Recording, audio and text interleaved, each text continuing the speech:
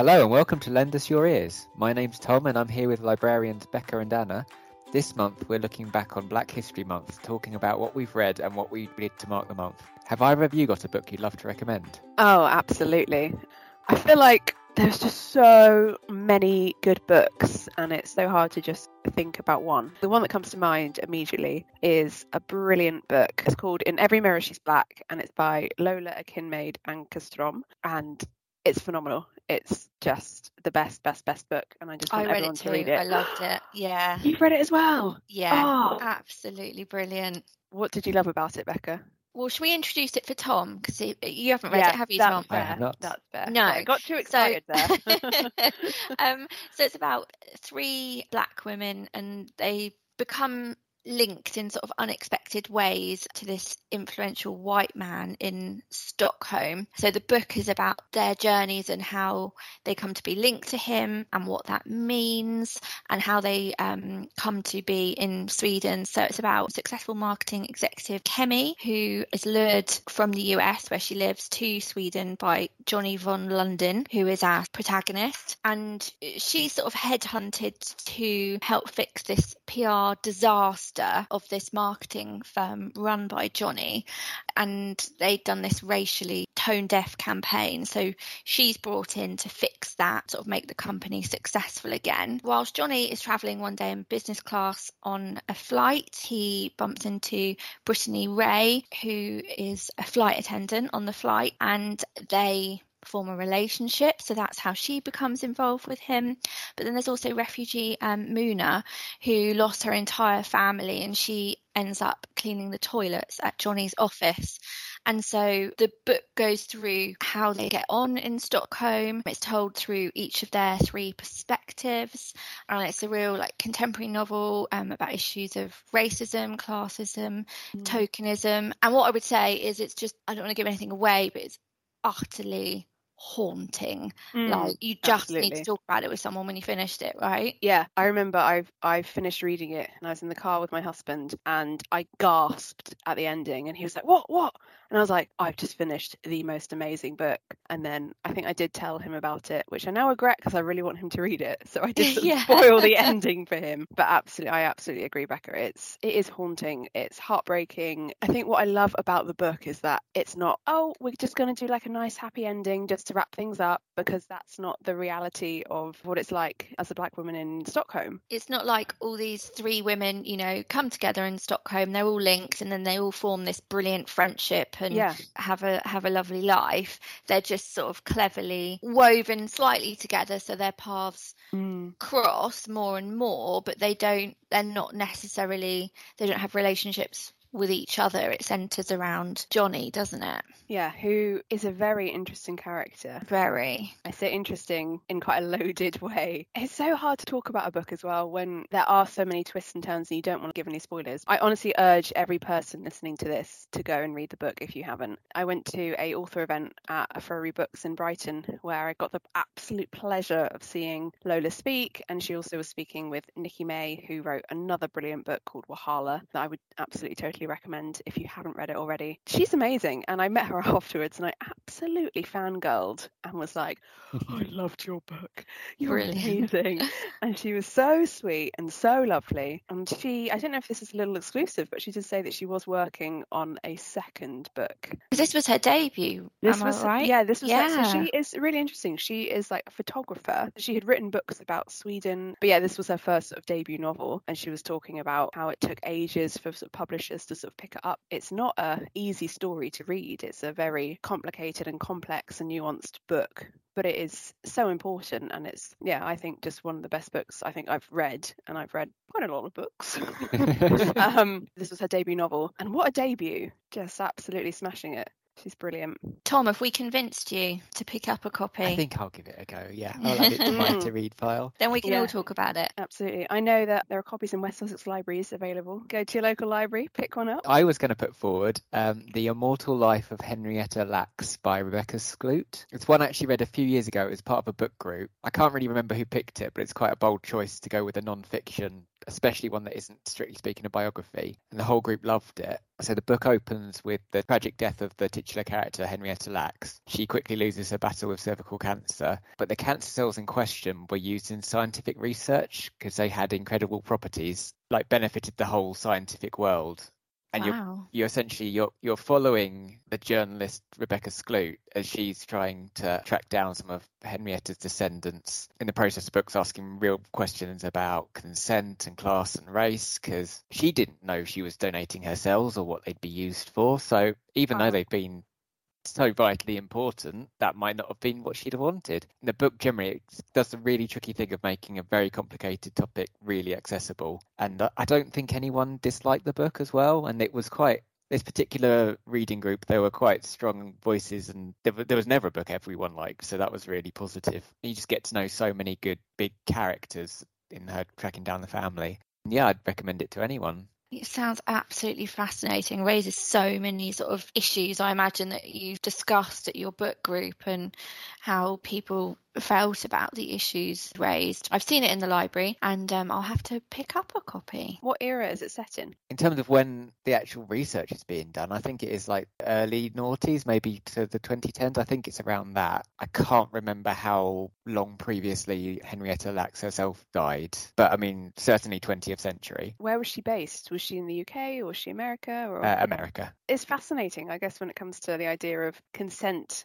What happens to your cells? You don't even really think about it. Yeah, it's really just the idea that in some way she's lived on. What was her family's reaction? Can you say? It was a real mix. Some Yeah. absolutely didn't want to know and were angry about it. One particular character, and I wish I could remember her name, was like really into it and just researched so much and just really saw the cells as just being a continuation of her relative. And yeah, it's just a real fascinating read. Anna, do you have any recommendations? Yes, I think I'm going to have to talk about a book that I mentioned earlier, and it is Wahala by Nikki May. The book event that I went to at Afrori Books was with Lola May Ankerstrom and also Nikki May. She's also a debut author. She used to work in advertising. She created this book and just published it to much acclaim. It is brilliant. It's about 3 mixed race friends in London of dealing with hopes and love and the realities of life. And then this other character comes in and really disrupts their friendship group, disrupts their day-to-day, and causes utter chaos. It is so horrifying to watch and so enthralling, and you're just hooked and you're like, what is happening? Why is she doing this? They all have no idea that she's pretty much just destroying everything. And then it just gets darker and darker. I'm not going to give any spoilers away. Equally the same with In Every Mirror She's Black. It doesn't really have a happy ending, which again, without sounding sinister, I quite like. Hopefully what happens in the book isn't the reality, because it is very dark. It's a very interesting mix of genres. It's like slightly thrillery, slightly female friendship based, and it's brilliant. And also I think it's being made into a TV series. I don't know when that's coming out. Definitely make sure to read the book first and then wait for the TV series. Definitely going on my list. Yeah, sounds right up my street. Yeah, Becca, you'll love it. I think you will as well, Tom. You've both been involved in some of the planning around what West Sussex Libraries have done for Black History Month. Are you able to share some of the things that we did? Yeah, so across the library service in October being Black History Month, we promoted our Black Stories Matter book list. So if you're on the website, which we'll put in the show notes, you will find a list for adults, so fiction titles, non-fiction titles. We've also got lists for children and young people, titles that we want to recommend, highlight Black stories and Black experiences, and to educate ourselves and others and perhaps start conversations. Yeah, absolutely. It features some of the books that we've talked about today. There are so many brilliant books out there, and so we just thought it would be a great way to collate all the books that we love and all the books that are on our to read lists. As Becca said, just for people to read something that they wouldn't necessarily pick up or educate themselves a bit more, particularly in the non-fiction books. There's some brilliant non-fiction books by Black authors, such as Why I'm No Longer Talking to White People About Race by Reni Eddo-Lodge, or My Name is Why by Lem Zizé. If you haven't checked it out yet, we'll put a link in our notes, as Becca says, and it's definitely worth looking at. And everything on our list is available in libraries or on our e-library as well.